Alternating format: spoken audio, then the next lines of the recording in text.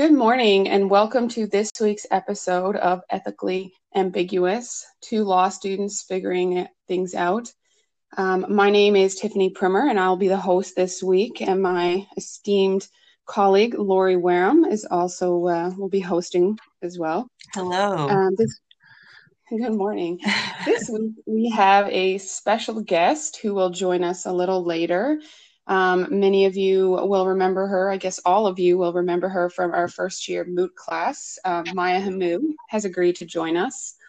We'll discuss, this week's theme is competence, and we'll discuss her work on the Competence Committee at the New Brunswick Law Society. So this week, as I mentioned, our topic was competence and quality of service of lawyers. The readings this week just really were framed around this case, Central Trust and Refuse, which discussed the standard for a lawyer in terms of the quality of service and their competence level. The case stated that the standard for a lawyer, is that of a reasonably competent solicitor. Of course, this got me thinking as well, because when we graduate, we will be new baby lawyers, and we, based on this case, we are expected to be of the same level as a reasonably competent solicitor. It's not based on years of experience or anything like that. So it's interesting that right off the gate, you're sort of held to the standard of what a reasonable lawyer would know, which is really knowledge of the law, and maybe not all points of the law, but then what to look up. So it's certainly something to be mindful when we all graduate, that this is the standard that we're held to. And of course, carrying forward in our profession as well. But it's a little scary to think at the very beginning, after just passing the bar, I'm expected to know all of these things, which I guess I should, but the reality is, there's going to be a learning curve, and based on the law, there's no real grace period, which, it's fair in one sense, I think, if you think about it, because the client, they deserve a certain standard, and that's for sure, but it's just a little scary to think about. True. I think that's also why mentoring is so popular in the profession as well, because there's so much of law that's not in the textbook, as I think we're learning a lot in this class. It's a lot of experience is so helpful, but it is true. It is very scary. It's like every single word you say is amplified, and every single piece of like work you do is so much more significant when you think about everything they talked about in Central Trust. Yeah, I found that this summer, actually, I worked for a lawyer, doing mainly real estate and wills, and estates as well. And I found so many times, especially near the beginning, of just asking for help. Now, mind you, I haven't taken real estate yet, so that could be part of the problem. But also, there's just so much that's not actually written down, because there are guidelines and everything from Service New Brunswick to help real estate lawyers, but there's just so much that's actually not recorded anywhere, and it's through years of experience. The lawyer that I was working for, she had been a lawyer for, I believe, 37 years. And she can just do it off the top of her head. And it feels like I'll never get to that point, but we all have to start somewhere. But it's definitely, there's a lot of unwritten rules, and law school cannot prepare you for all of that. It's really through experience. The readings this week, the exercises this week, we were given 4 scenarios, and we could choose, 5 scenarios, and choose 2 of the 5.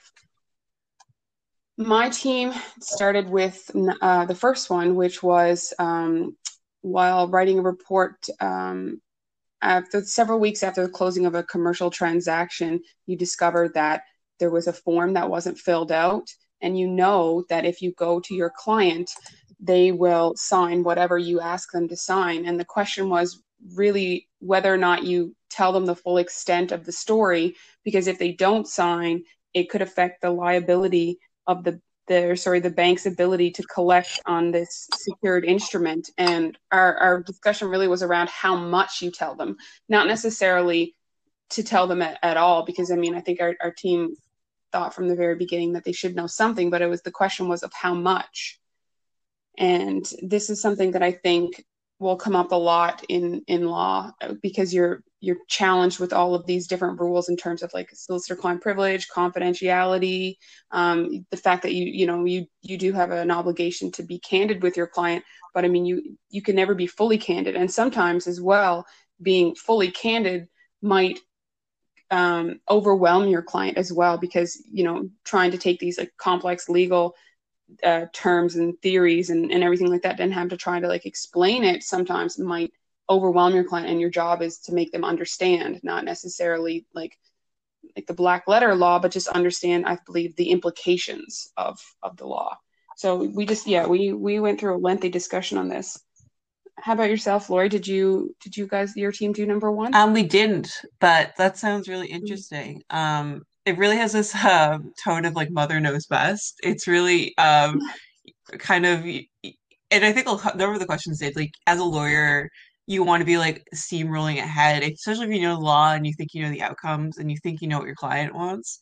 It's just like that part of your brain's like, oh, it'd just be so much easier. But of course, that's, not what is the best option for the client, and that's what you should be focused on. But yeah, that's really interesting. Did you guys talk about how you would tell the client, considering you just were concerned about using too much like vernacular or like confusing terminology?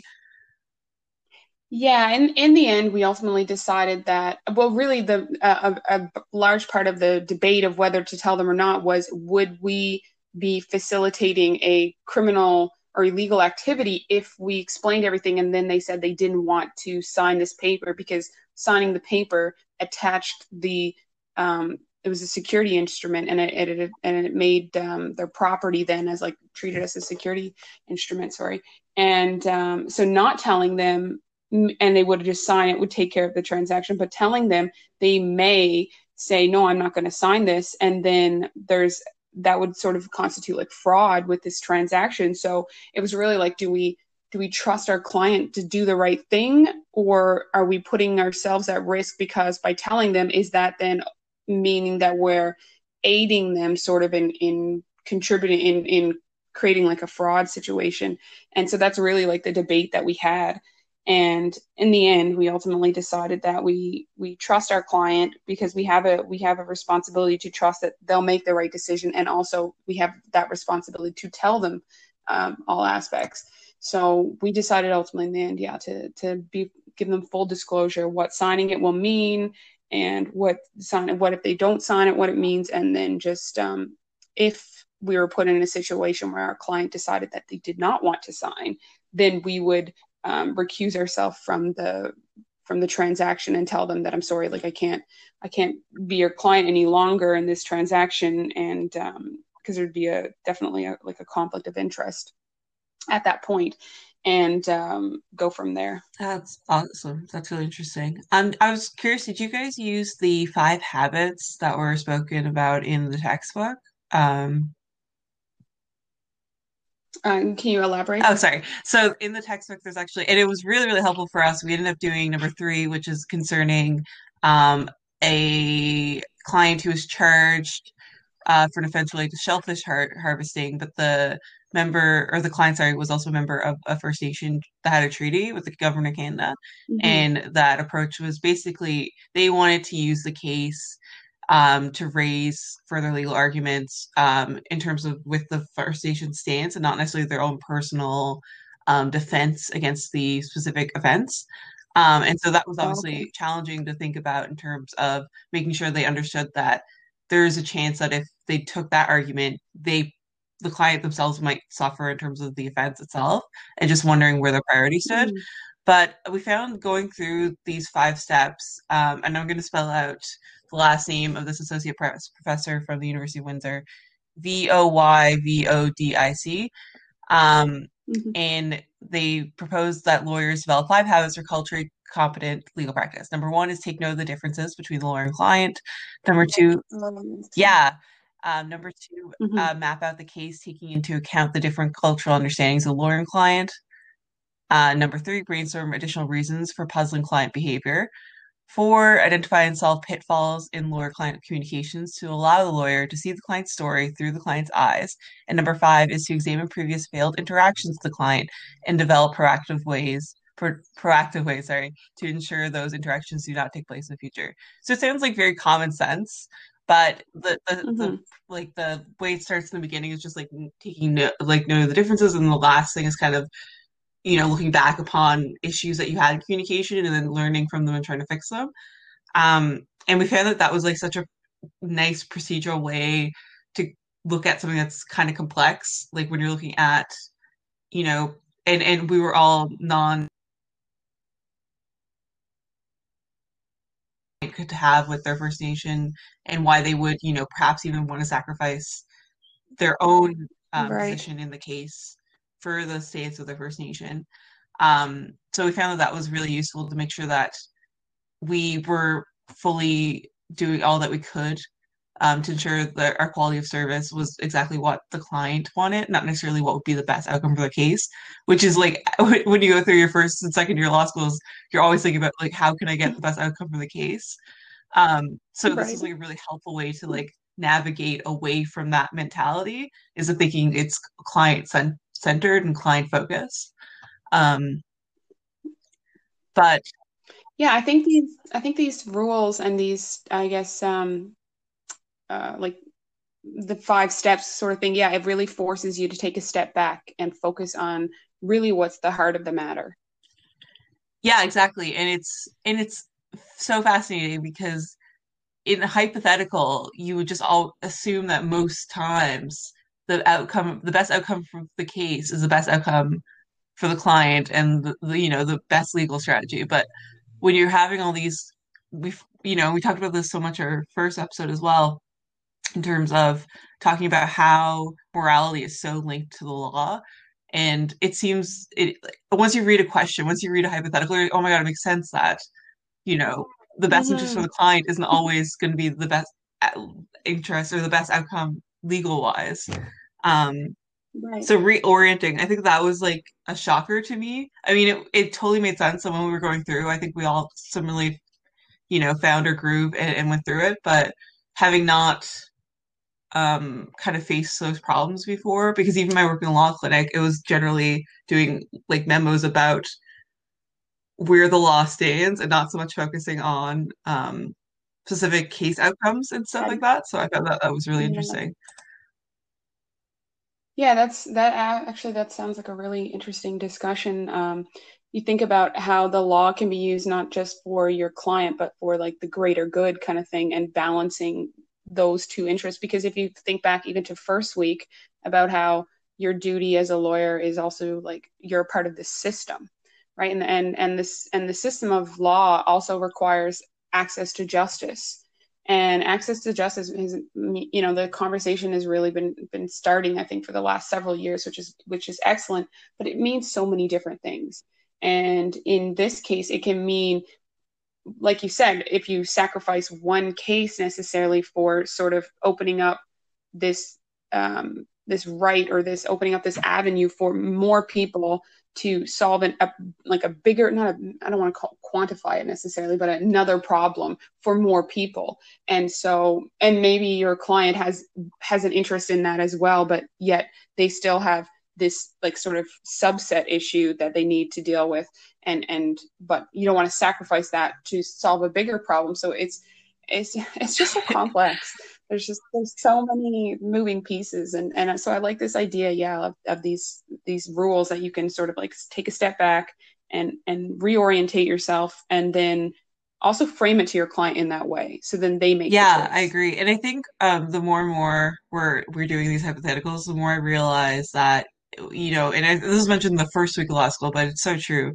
That one of the best skills you can really practice as a lawyer is kind of developing your people skills, is developing your ability to talk with people and to kind of have the ability to distance yourself sometimes from the emotional, but also being empathetic. I mean, there's always a balance to be struck, but having the ability to have these conversations and make sure that you're very clear is a genuine skill And I think that's important. But I also, just to really make this full circle, to note on what you said in the beginning is that, you're always supposed to be held to the standard of a competent lawyer. One of the first things we looked at this case was, wow, okay, so if you're being approached by a client with a criminal matter, you're probably very expert, or you become known for for being a defense lawyer. But this, Right. and I think you know everyone has their skill set, and maybe this you're a lawyer who has multiple skill sets, but especially indigenous issues and issues in terms of treaties are very nuanced and often require a lawyer dedicated in that field. So our first question was, wow, are we your best lawyer here? Like, would it be in your Right. best Yes. interest for me to take this case still? Because it seems like you're trying to develop a more nuanced argument than what I would feel comfortable taking on. And so maybe approaching them being like, hey, I mean, if you're comfortable, maybe letting them know you're comfortable, or if you're not, let them know that. Being like, this is my expertise. I think the X person might want to work, or just developing some sort of conversation around that as well. But it's true. There's people going to approach you, and you have to make those calls too. Being like, am I capable of taking on this case? We discussed that in the last one. It had to do with like a tax issue, and we also had that same concern that, I mean, the law states a reasonably competent lawyer, not necessarily like a specialist in one particular area. And so we had this like, well, again, we should, like, are we the best person able to provide this information? And a lot of times, I believe the professor said this week, this idea of you not necessarily need to know all the law, but know where to look. And even sometimes that can be tricky, because if you don't know all aspects of the law, then it can be quite complicated to know where exactly to look for it. I mean, obviously, like, if you're thinking of a tax situation, you know to look for the Income Tax Act. But with your example, First Nations and treaties, that comes from many different areas of the law that you cannot. You really need to have a really nuanced understanding to be able to put forth a comprehensive answer. For sure. And I think I always get scared because I feel like, as a future uh, new lawyer, new to the bar, I would feel like very not competent in anything. But it's truly knowing, your expertise, and like where you can draw expertise from, and kind of constantly having that question for yourself as well. Um, yeah, it's challenging, but I think we kind of came along the same similar issues, and learning how to have a client-centered approach to everything, because that's it. You could look at the same question in five different ways, but it's making sure that you're thinking about the client's needs and the client's wants, and knowing how to communicate with them to get that information is really the skill set Right. that we kind of need to develop consistently, I guess. Yeah, that we need more time. Yeah. Yeah. Okay. We're going to invite Maya Hamou to join us now on this podcast, and she will give us a rundown of the Competence Committee at the New Brunswick Law Society. Good morning, Maya. Hello. Hi, can you hear us?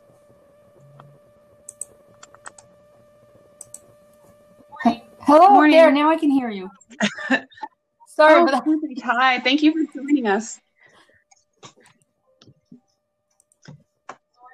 Lori and I just did a little intro, but this week our theme of the podcast is competence. So you're part of the Competence Committee at the New Brunswick Law Society, and we're really hoping that you can tell us about that and maybe some insight and tips and tricks for new lawyers. Certainly. So I guess, can you hear me well? Okay, yes, perfect. Yes. It's my first time using this platform, so I just want to make sure I've got the technology down. So I guess we'll start off by first giving you some context as to what the Competence Committee does. So what we are is a number of members of the Law Society who practice in different areas of law and who are at different years of call. And I think that's part of the importance of the committee, because we're evaluating lawyers who come before the committee that are at different levels in their career and also that come from different practice areas. So that's really the beauty of the committee, is that it's so diverse, and it's what makes it appropriate. Now, that's excellent. And the way it works with the committee is that the matters come before us through the Registrar of Complaints. And so the Registrar of Complaints is kind of the person at the Law Society who receives all of the complaints from the public. And then they decide whether to stream those. They have a lot of options under the Law Society Act. They can dismiss the complaints, they can investigate them further, and then they can refer them to 3 of the committees. There's the Complaints Committee, there's the Competence Committee, and there's the Discipline Committee. Now, the matters that come before us have often already been in front of one of those other committees. So it's often already gone in front of the Discipline Committee or the Complaints Committee. And then it's often a situation where somebody feels, well, this isn't so much a disciplinary action, it's probably a competence issue that needs to be addressed. So that's how they come before us. So it's a kind of a unique process, because they rarely come straight from the complaint to our committee. So they've already usually been kind of, the background's been investigated, or, the lawyer's files have been reviewed by the time we get, if you want, a package. So a set of documents to review. And then we have to decide where we go. So it's super interesting work, but it's also very important work. Because after all, what you have to keep in mind is that the Law Society's goal is to protect the public. So when you protect the public, you have to make sure that, so we all feel like we're all lawyers, we all need to protect each other. But at the heart of it, if you don't protect the public, there's no value in the Law Society. And so that's the underpinning of everything we do, is somebody well served by this lawyer that we have before us? Did this lawyer do everything, a diligent lawyer in the same situation would have done?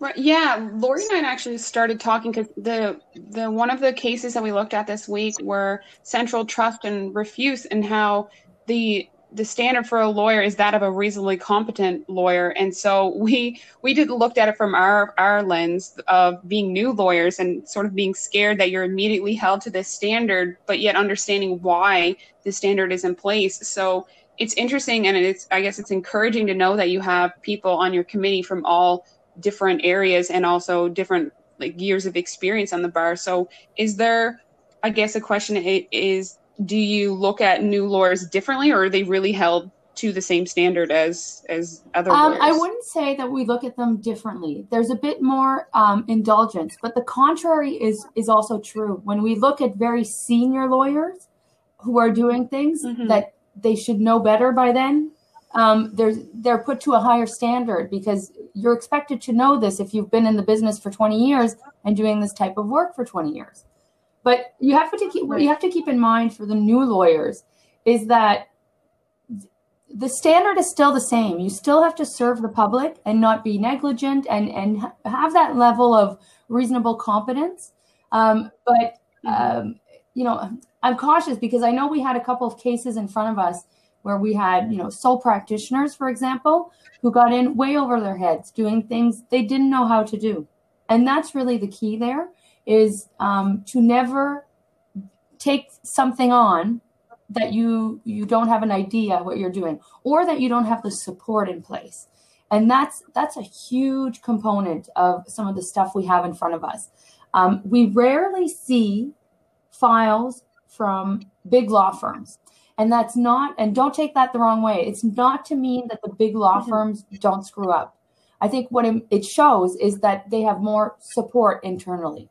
So if a lawyer is stuck and doesn't know what to do, they have those resources, down, well, not anymore down the hall, but, that's in place for them. And so that's what we find. A lot of the mistakes that are made are for a lack of support in place, or a lack of training when they were starting to learn that area of law, for example.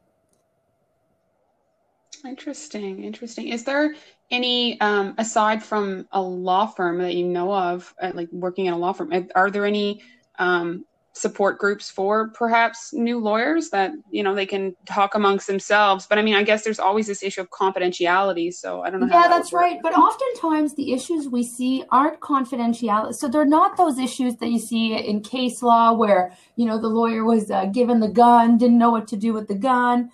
Those issues are few and far between. The issues we see in front of the Competence Committee are more often, so take it in the context of a real estate transaction.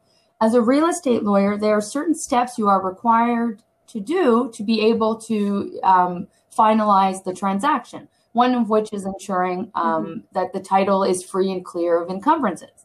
So if a lawyer who practices in real estate doesn't take the steps to ensure that the title is free of encumbrances, well, then they're not doing the basic job that they're required to do in a real estate transaction. So I think the public has this view that a real estate transaction is simply you go into the lawyer's office, you sign the paperwork, and there you go, it's done. But the lawyers know that there's much more behind the scenes that happens. And the reasonably competent lawyer needs to know what those steps are. And so needs to be able to walk through all the requirements to ensure that the title is free and clear, for example. And yeah, I actually worked with a lawyer this summer doing real estate transactions, and Lori and I talked with this a little earlier about how there's so much that is not actually written down. They're not in the guidelines or anything. And thankfully, the lawyer I was working with, she has 37 years of experience. And so she was able to help me, but I was constantly amazed at how there were these little things that that can trip you up, and I had no idea about it, and not even awareness in some sense that this could be a potential issue, because I did a couple of searches where if it's not on land titles, you have to go back 40 years. And that's the situation I'm talking to you about in terms of ensuring that you check the background. But you see, what you just gave it as an example is that network that we're talking about. So this senior lawyer who's kind of taking you under her wing and teaching you how she does it, and you learn through that process. And so you're going to acquire the skills that a reasonable, competent lawyer has to have, and the knowledge in terms of what you need to do. And you're going to have those instincts as a reasonably competent lawyer to say, I think I have to check this, or I think I need to ask somebody about this. And it's following those instincts and then asking another lawyer, have you ever had a situation where it was registered in this jurisdiction, but not this one? And what do you do with it? And you're not breaching confidentiality by just talking about the steps without talking about the actual file or client information, right? Yeah. Right. Well, that's encouraging. Yeah, it's encouraging. But I think what people need to realize is that going out on your own when you don't know what you're doing and have never done it is dangerous to the public and to yourself as a lawyer. And so that's the takeaway. And I remember the reason I wanted to be on the Competence Committee when I first came to New Brunswick. I moved here from Ontario after practicing over there for a few years, and I practiced mostly in the large firm environment and also doing litigation work. So it's very kind of specialized area of litigation. But when I came to New Brunswick, I thought, okay, well, I'm a lawyer. I've been at this for 5 years. I can start my own firm.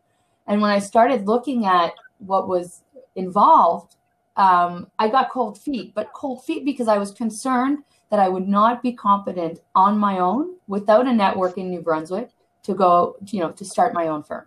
So that's why I wanted to become part of the Competence Committee, because I held myself back because it's so important that our lawyers serve the public and know what they're doing and don't just jump into the practice of law like they're starting a business down the street. It's to protect the public, really. That's what's important. Well, that's certainly a good point. As a new lawyer, I know I'm a little bit scared for sure of this idea of going out and trying to hang that shingle, if you will, and say, okay, I'm open for business when there's so much to it that it's not like another business. There's this real aspect of this duty to the public and to protect them sort of from yourself if you don't have those skills. But that's good. That fear is good, and it's going to drive you to double check your work, to ask questions. What we worry about at the committee is when lawyers are not afraid, or when you tell them, because oftentimes when we go through this process, we'll interview the lawyers in question, and we'll say, okay, so you did this transaction this way, and so can you explain to us why you did this, and then why you didn't do this? And so you have, on one hand, the lawyers who say, I know, I should have checked. I see it in retrospect now. I talked to a lawyer about it, and I could see what the issues are and why I shouldn't have done it, and it's in my checklist now, and I'll check it. But then you have the other lawyers who don't acknowledge the error or understand the importance of the error. And that's where we get into scary territory, where as the Competence Committee, we want to make sure those lawyers become competent in the field before they're allowed to practice in the area. And so the fear is good. Embrace the fear. It will drive you to make verification, make inquiries. And I wouldn't be afraid of it so much as saying that that's your red flag that goes up when you're doing the work. I have a question actually, because now that I'm thinking about this and the checklist, I know in law school there's a real reliance on a lot of the services provided by like Quick Law and Westlaw and all that stuff. And there's often like these like checklists of how to do things.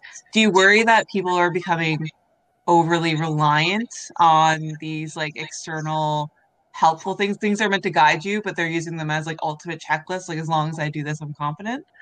Yeah, that's interesting that you bring that up, because I think these checklists have come up in the last, well, at least for me, for my practice, I've seen them prop up in the last like 5 years, where before it was kind of people made their own checklists and kind of came up with their own, things to verify.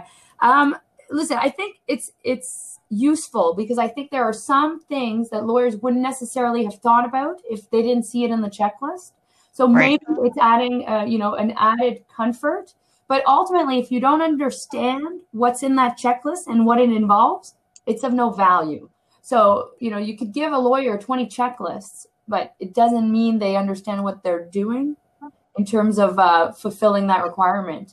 So, like, for example, think about something like a limitation period, which that is a huge, it's a huge thing for a litigator. So a litigator who doesn't know where to find limitation periods with respect to the particular case they're doing, a checklist that talks about check the limitation period isn't going to be of very much use.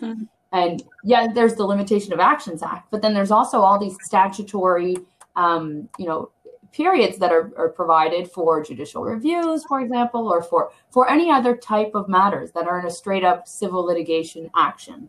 So the checklists are useful. I think we rely on them, but I think at the end of the day, that lawyer still has to have that underpinning of competence to be able to navigate through the checklist. So it's not enough to just know that these things exist. You need to understand like the nuances, in relation to them. That's right. And it's the understanding of what's at stake and what possible problem will occur if you don't do X, Y, and Z. And so, the Competence Committee in its years has done a host of things. Like, some of the things we've done is, well, you're authorized, for example, to do real estate transactions, but your work has to be verified by another lawyer.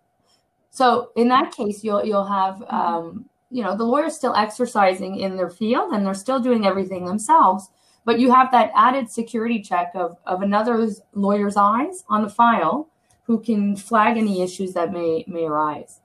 But then you have the other end of the spectrum where in some cases we've sent people back to complete like classes in university, like saying, you didn't understand anything about property law, so we're going to send you back to do property law and the bar admission course, section on property law. And so that's an extreme example. But so you see that the range is very broad in terms of what the Competence Committee can do.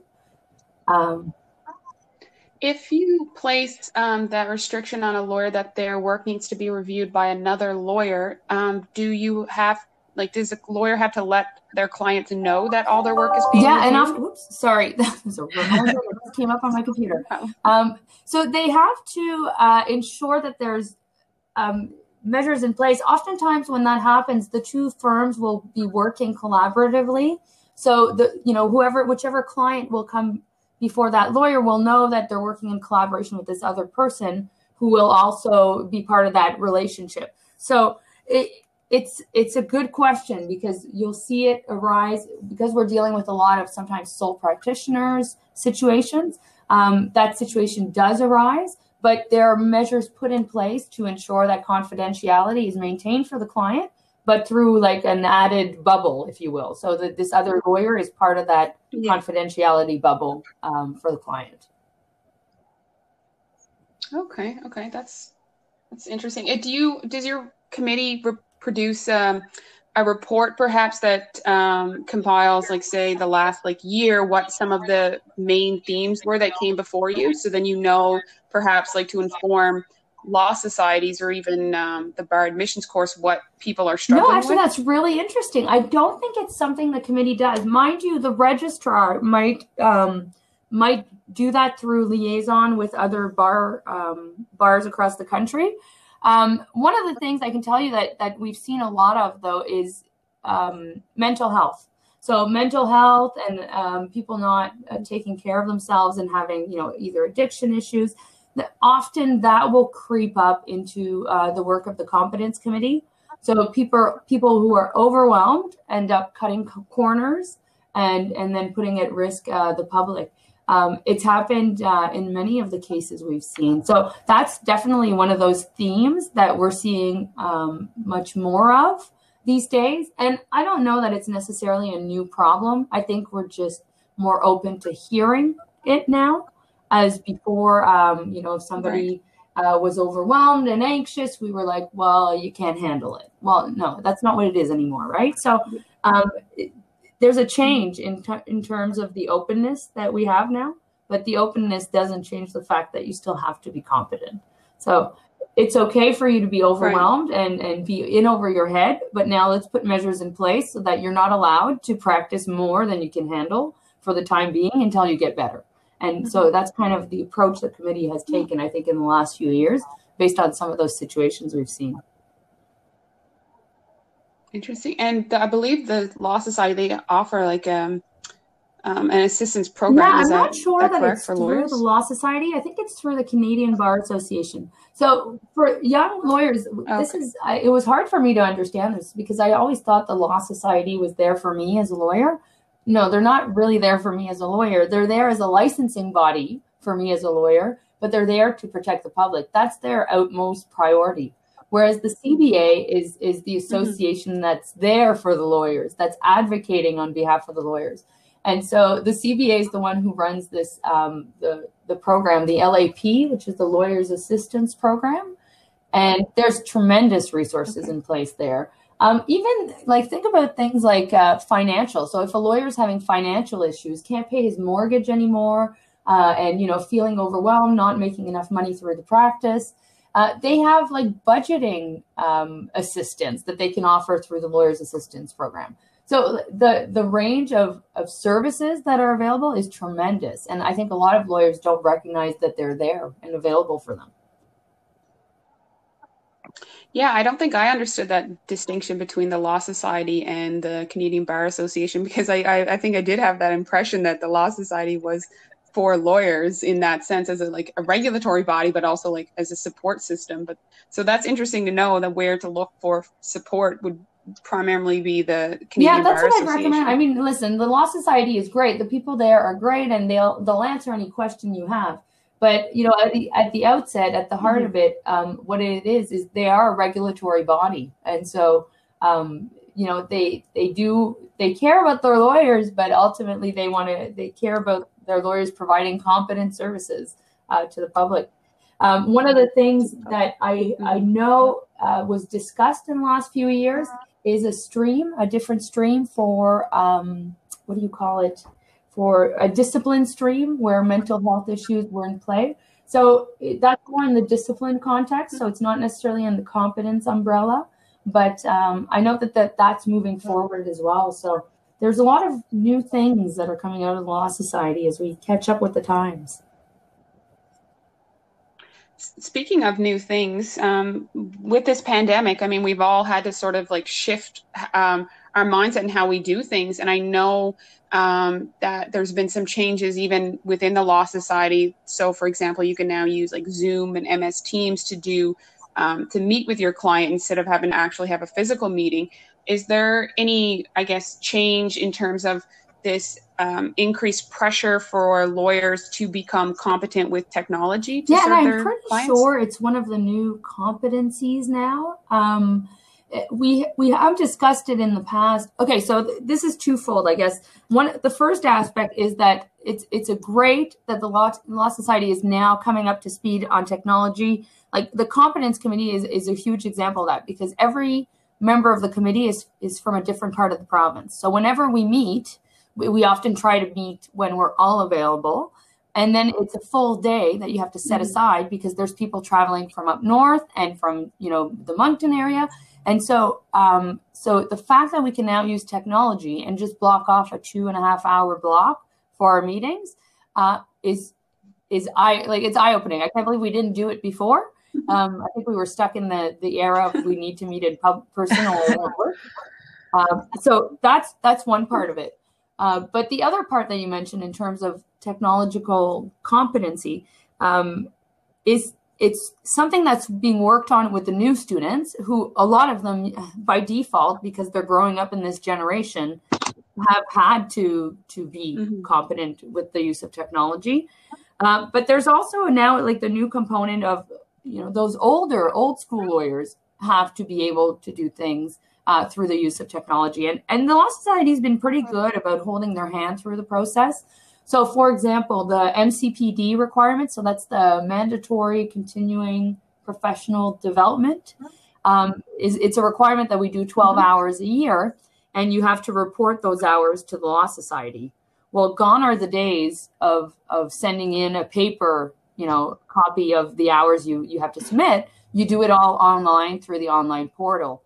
And I remember the first few years that started, the person who was working at the Law Society in that department wanted to pull her hair out, because a lot of those older lawyers, or more old school, not as technology savvy lawyers, were calling and didn't understand that the password was the same password all the time and things of that nature.